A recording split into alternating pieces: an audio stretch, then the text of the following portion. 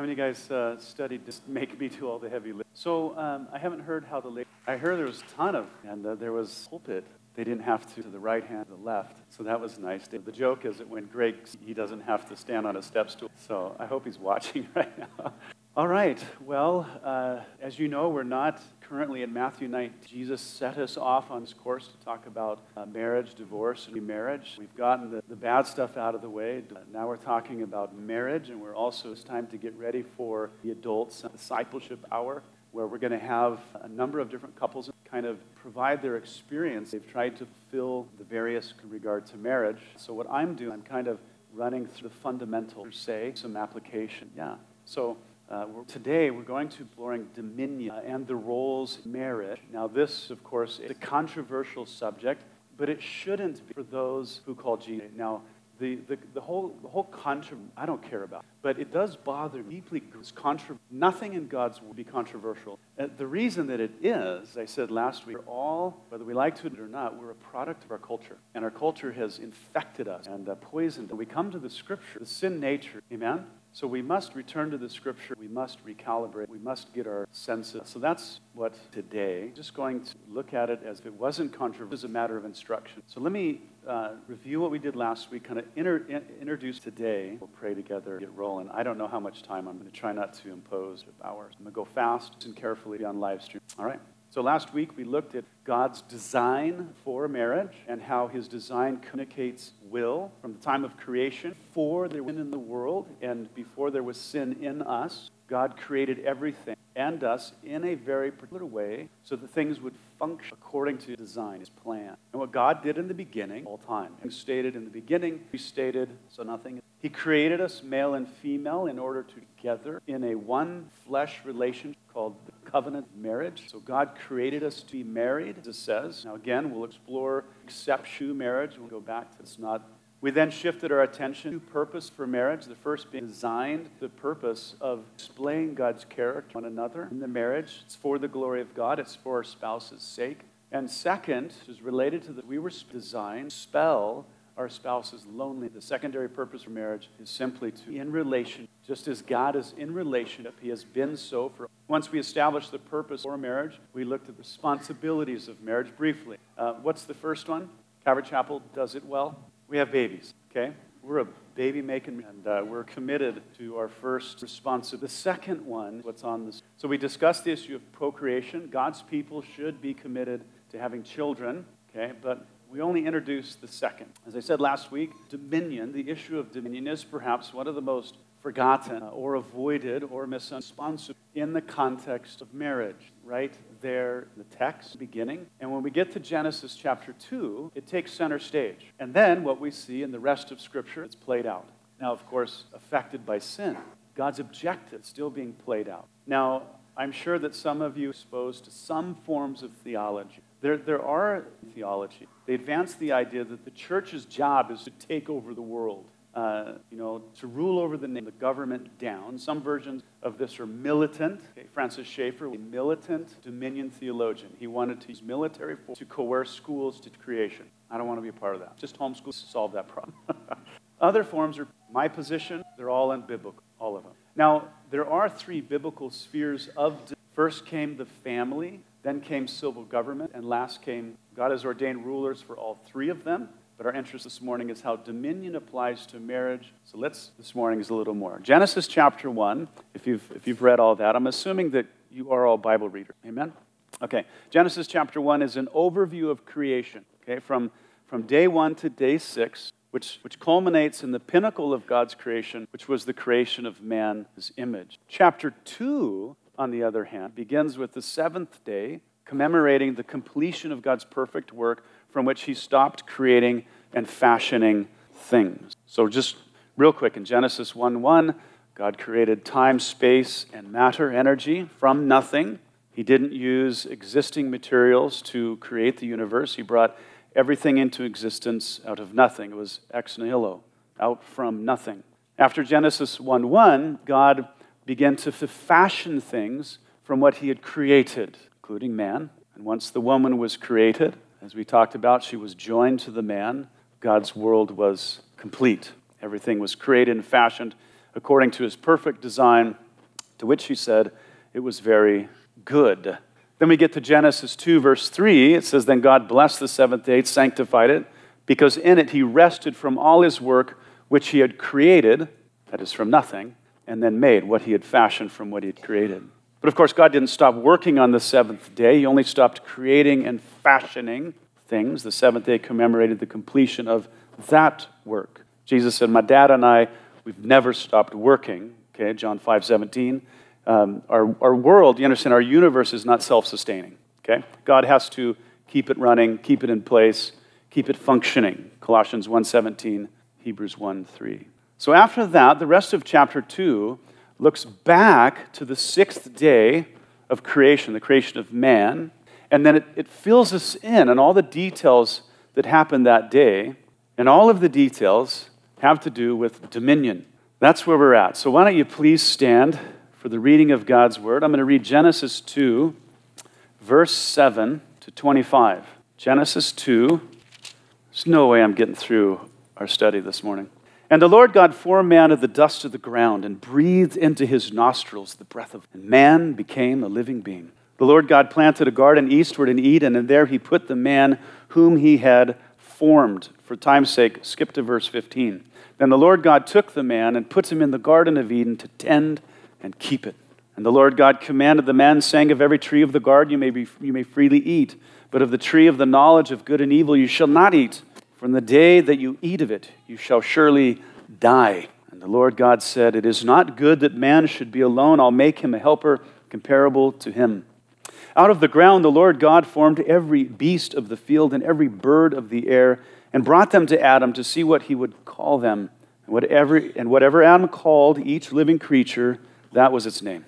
So Adam gave names to all cattle, to birds of the air, to every beast of the field. But for Adam there was not found a helper comparable to him. And the Lord God caused a deep sleep to fall on Adam, and he slept.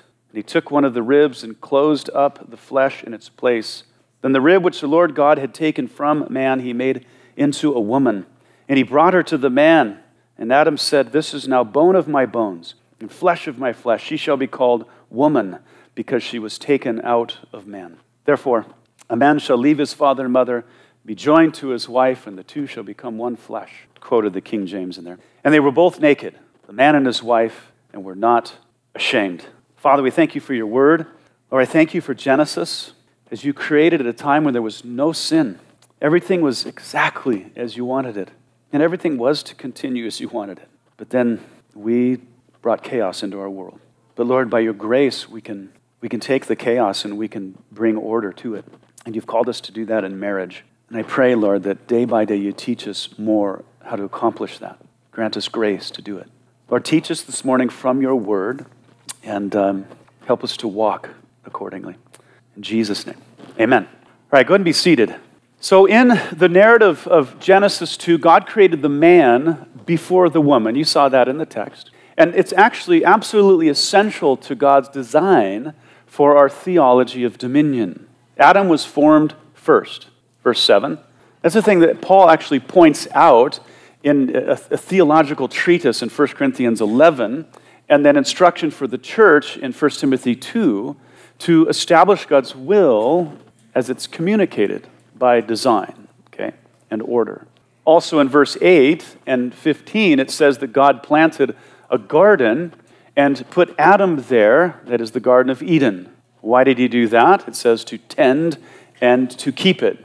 So what's happening? A garden, man in it, tend it, keep it. Well, Genesis 1:26 and 1:28 says that God created man to have dominion over the earth and the animals. So in Genesis 1:15, God puts Adam in the place, the location of his dominion, the Garden of Eden, which was to be his home. So Adam, as one man, he's not responsible for having dominion over the whole earth. That would be a lot of dominion for one guy, wouldn't it? That responsibility is given to mankind. But God has assigned a place of dominion for every man, and the primary place of his dominion is his home. Okay? And he was given this domain with the responsibility of tending, of keeping. Okay? All of this was done. It was all committed to Adam before God created the woman. And then what follows, as Adam is there in his dominion, to tend and keep it. God then provides some instruction. Okay, he commanded Adam regarding the things that he should eat and the things that he should not eat. He could eat from the tree of life, but he was forbidden to eat from the tree of the knowledge of good and evil. He says, for in the day that you eat of it, you shall surely die, or as the Hebrew suggests, in dying, he would eventually die. My kids always say, well, Dad, he ate the fruit and he was still alive. He began to die. And as God says in the curse, you're going to return to the dirt from which I brought you because of sin. And then in verse 19 through 20, we have some basic taxonomy. Okay, in the place of Adam's domain were these animals, which he was to exercise dominion over. And the initial act of dominion was to name them. Okay, they're in his domain. He's responsible for naming them. And then it was in the process of naming the animals that it became obvious that Adam was alone and that there was not a helper comparable to him. That is, there was none like Adam to help him. Well, to help him with what exactly? To exercise dominion. Yeah. In verse 18, God points out that Adam was by himself. He was alone. It wasn't good. He had no one comparable to help, to assist, to tending, to keeping the place of dominion and the animals within it. So then in verse 21, God caused Adam to sleep deeply. He knocked him out, okay?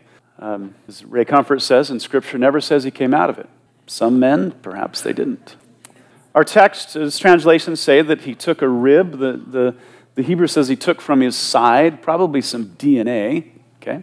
Formed the woman from it, and he brought her to the man. She was taken from him. She was brought to him in the place of his dominion. And then it says that the man shall leave his father and mother, be joined to his wife, and the two shall become one flesh. There's a lot of theology there that is then worked out through the rest of the Scriptures. And if you've listened to me do a wedding, I put it this way.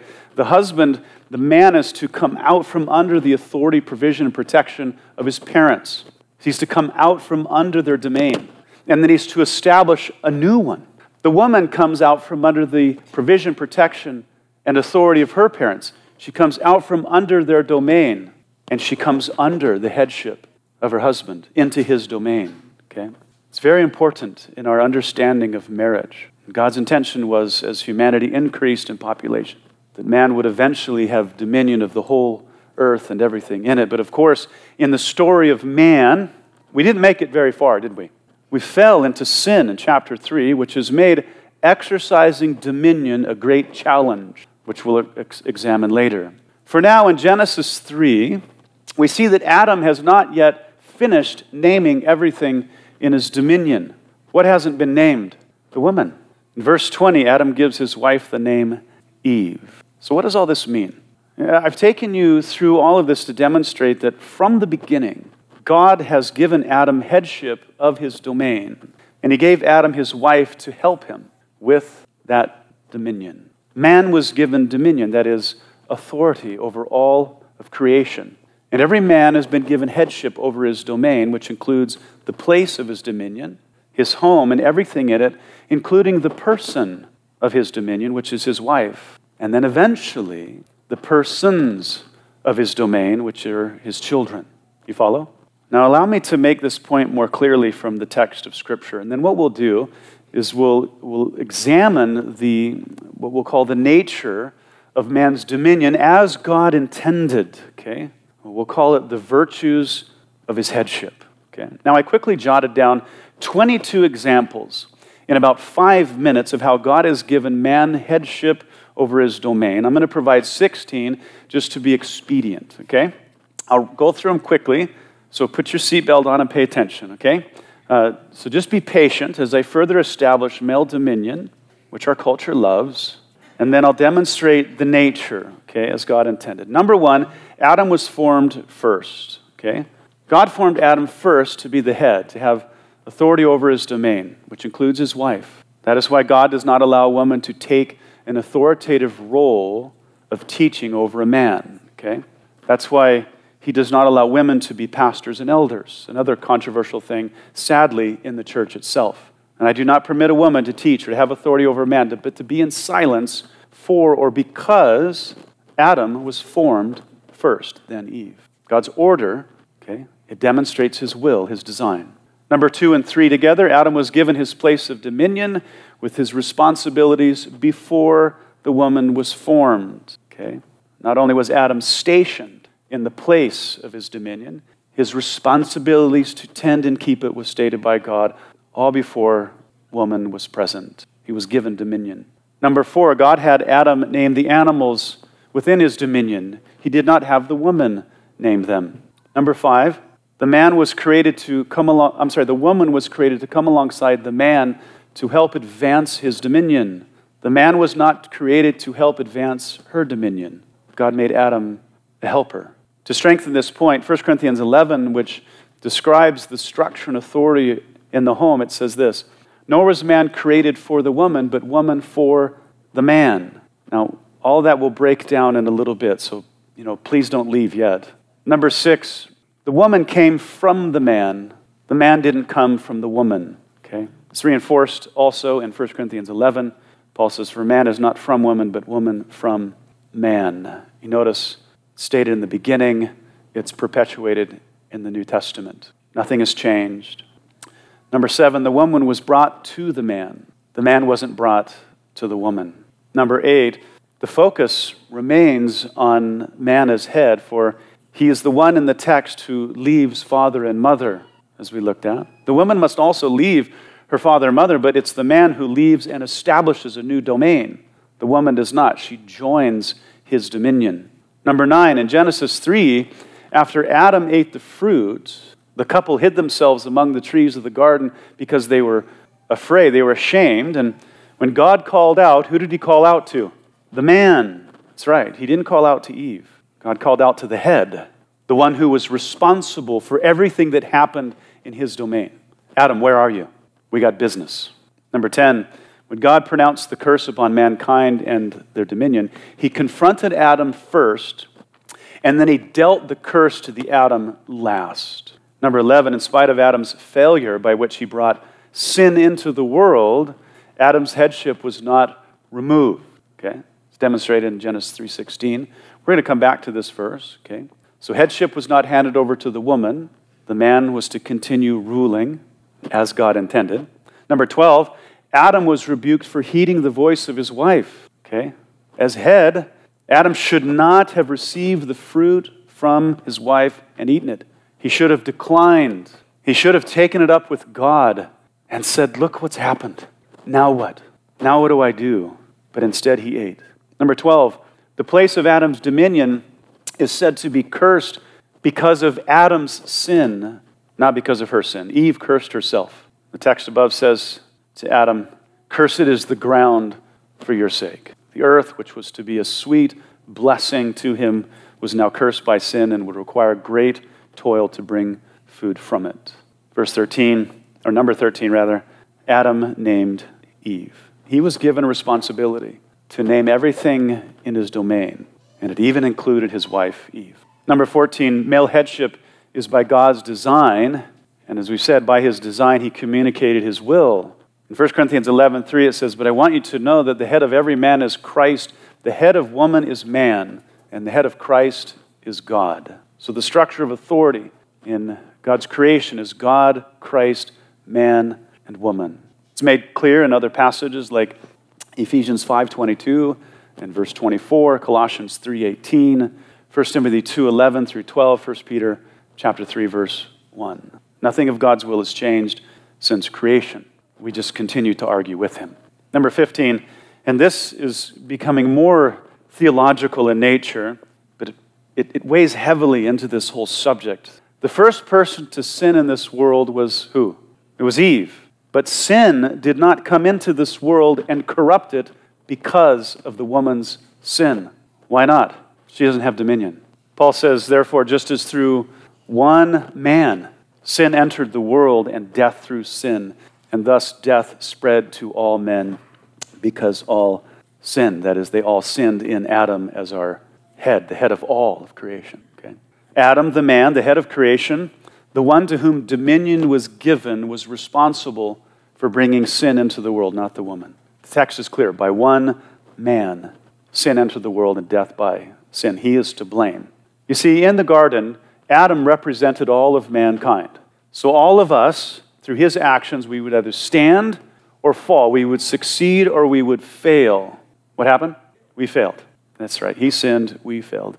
And when he fell, everything fell in creation with him. And here we are.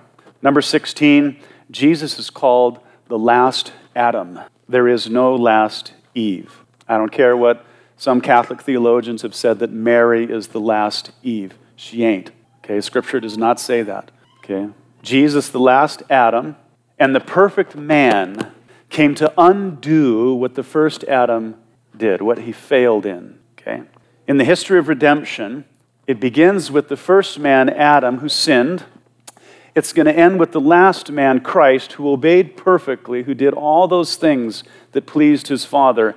And as Daniel 7 says, he will have dominion forever and ever.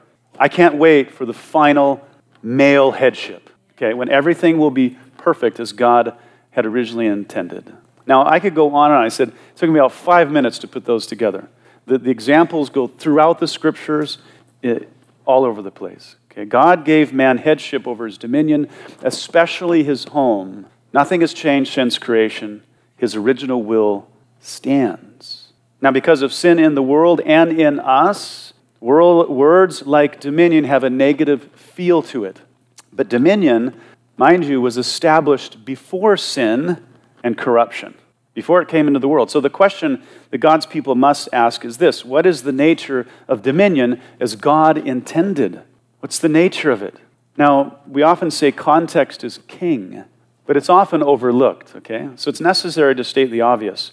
Because there was no sin in the world when man was commissioned to have dominion, his dominion was exercised without sin.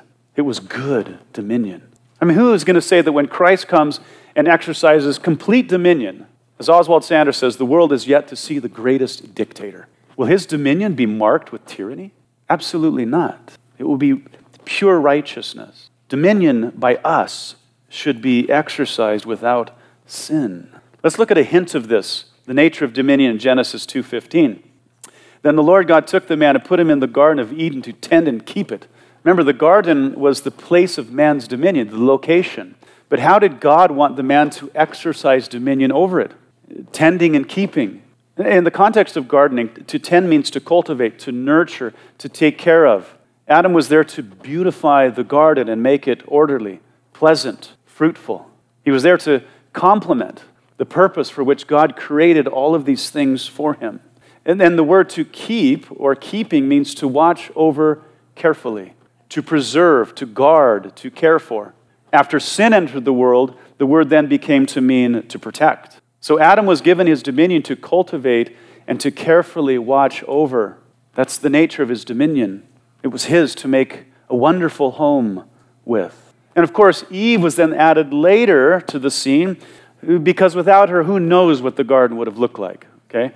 It probably would have looked like a gun store or something. It's not good that man be alone, amen?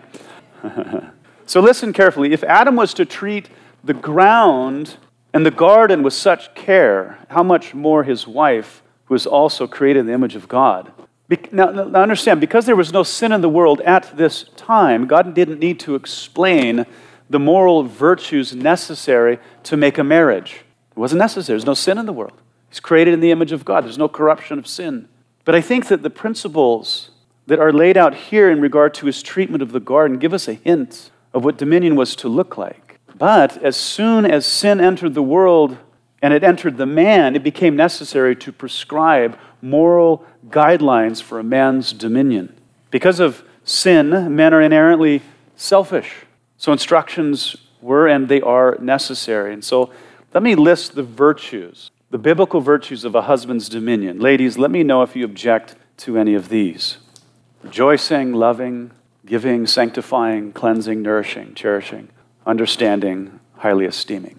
Now, before, ladies, you think that I listed those to keep myself out of trouble, let me give you the passages directly in the context of marriage. This is every major passage in the Bible regarding marriage, outside of Genesis. I think it's important to show the people of God this because the church has drifted away from the Scriptures regarding marriage and have adopted the world's methods and the world's criticism of biblical roles, which is a criticism of God and his character and his wisdom. The church has been a part of this undermining of God's design. They've laughed at it, they've balked at it, they've even mocked his word when it comes to his will. And what we're doing in the church today is we're reaping the whirlwind. You see, husbands, you've been designed and ordained by God to advance his vision for your family as you exercise godly dominion by way of these virtues. So my counsel to you in our culture is to stand up and be a man, just as the scriptures describe you. Gather other men around you with the same values, the same beliefs, who will encourage you, who inspire you to glorify God in your home. Don't ever be intimidated by the culture or social pressure. Do what honors God.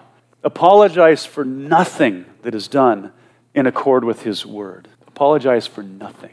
Because if you do, you're complicit in the criticism of God and his wisdom. Single ladies, if you want to choose a man wisely, take a good look at these virtues. And when you're looking at a guy appropriately, look for these virtues in his life. If you don't see him, don't pursue him, okay? Observe the way he speaks to his mother and his sisters, how he talks about them. Look to see if he's a person of sacrifice for others without seeking gain or attention. If he doesn't display these virtues that will complement godly dominion, look elsewhere. Otherwise, you are inviting pain into your life. Parents, raise your boys to aspire to these virtues and your girls to look for them. Married ladies, the reason men do not do this perfectly is because they're sinners by nature and they're married to another sinner. And two sinners don't make a saint. Have you discovered that? They make chaos. But with the enablement of God's Spirit, through the instruction of God's Word, a marriage can be beautiful. Two can be heirs together of the grace of life, as God intended. Now you see, nothing could be more obvious from the pages of Scripture that God has given man dominion of his home. He's the head. He's the authority in his home, of his wife. But God has prescribed a particular nature, a set of virtues by which man must rule his home. Biblical dominion for the people of God, for Christian husbands. It doesn't even imply tyranny, because tyranny cannot do that. Amen? It can't. It can't do that. You cannot be a tyrant and fulfill the scriptures. Okay, so the home is the man's dominion, and the woman is the helper. Okay, we might say there's headship and there's helper in the order of biblical marriage. So we've talked about dominion and headship a little. What does that mean for the helper? The helper. Now, before sin entered the world and into the woman, it wasn't necessary to prescribe virtues for her. She was inherently content with her position and her role in marriage. There was no competition for the top, no dissatisfaction with her role, or no disdain for her head. But when sin entered, that all ended. Sin produced the battle of the sexes.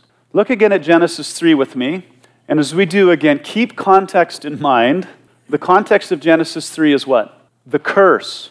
The fall and the curse. Adam and Eve had just sinned, and God was declaring the curse upon them in the creation. Here's the passage of interest.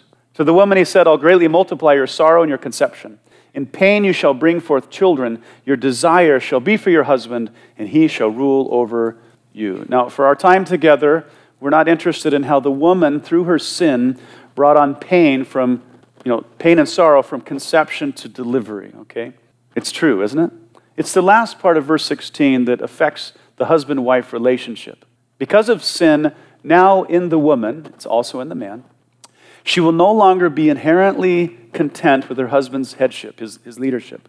The text says that her desire will be for her husband. Now, some people who have no concept of context have said that this desire refers to a woman's romantic desire for her husband. Oh, how husbands would love that to be. It's like, enough already, woman. It's all I can take. But if I understand this position correctly, because of sin in the woman, she's now motivated to be romantic with her husband. Sin did that to her? That's how she was cursed? No. Desire, in this context, it doesn't mean romance. Let me provide you actually with the exact Hebrew phrase in another context that happens to be in Genesis 4, where Cain was angry with his brother Abel because God accepted Abel's offering but he rejected Cain's. So the Lord said to Cain, "Why are you angry? And why is your countenance fallen? If you do well, will you not be accepted? And if you do not do well, sin lies at the door, and its desire is for you, but you should rule over it."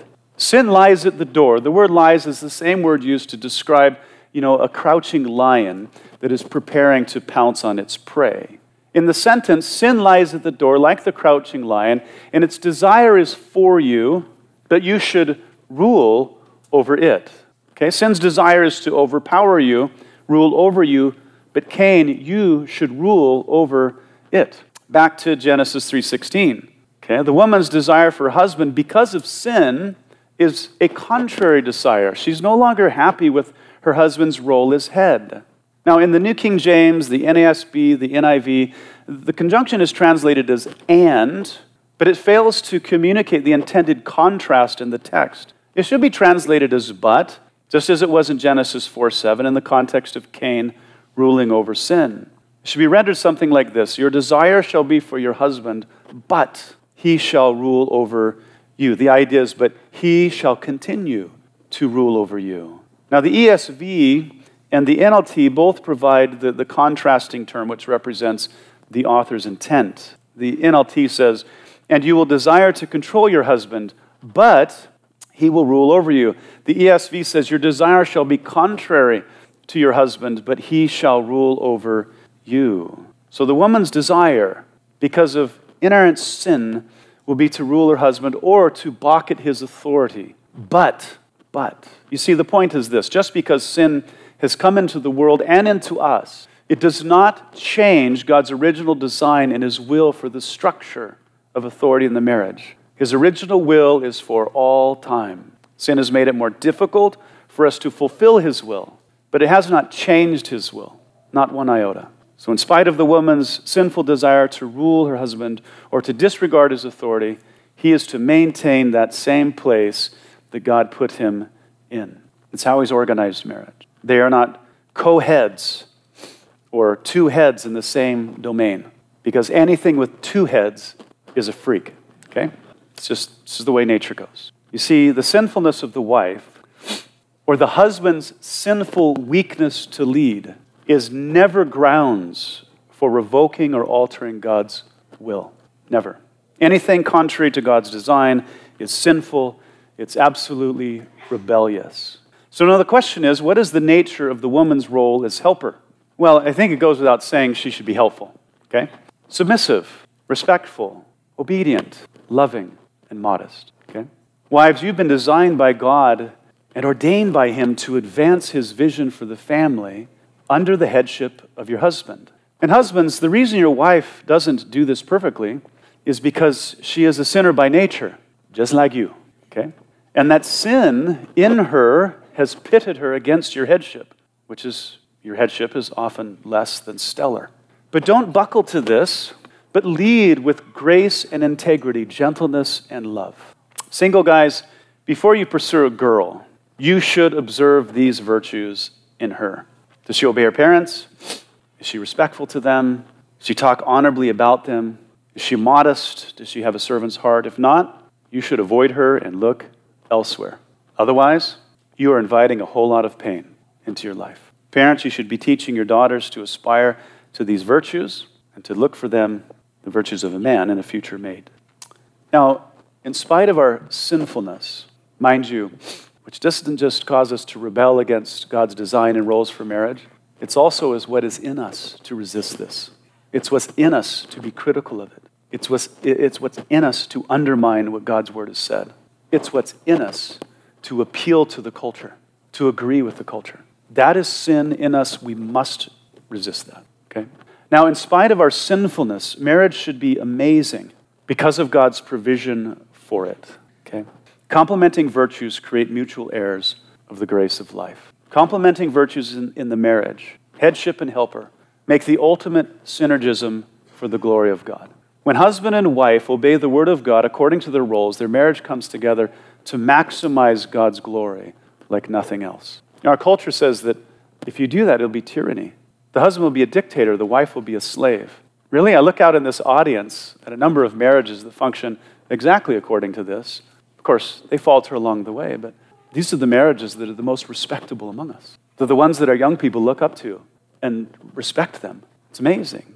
It is amazing to me how when the virtues of the head and the virtues of the helper come together, how happy the marriage is and how fulfilled the individuals are in spite of what unravels in their circumstances. No matter what life throws at them, they're not lonely. There's joy, there's peace, there's harmony, there's cohesion, there's strength. Amen? Yeah. You know what this does is it proves the wisdom of God's design. It proves it. It contributes to the health of the church and society. Good, godly marriages are the best medicine for a healthy world, beginning with our children. But when either the head or the helper refuse to live according to the virtues prescribed to them by their Creator, they make life troublesome for their spouse. And when both refuse to live by those virtues, they make life a living hell for each other. And then it eventually ripples into society, but not before it devastates the children. You know, as we observe our culture doing marriage the way they want to, in rebellion to their Creator, it's nothing but disastrous. It's painful to observe. It's miserable. Divorce is rampant. Their children are a mess, and our society is paying the price. We have generations of fatherless children, broken homes, destroyed lives. It's devastating. We're seeing all of the results of that play out in the media, in our world. But you know, there's something far worse than the way our culture does marriage and family. It's far worse when those who profess Christ do marriage and family the way our culture does. We have the scriptures. It's for God's people to do the things of God. Jesus is the one that said, "Why do you call me Lord if you do not do the things I say, things that I command?" We're God's covenant people. We've taken vows in this covenant of marriage. It's His covenant. And our vows, the covenant is based upon the commandments of Scripture in regard to marriage. Yeah.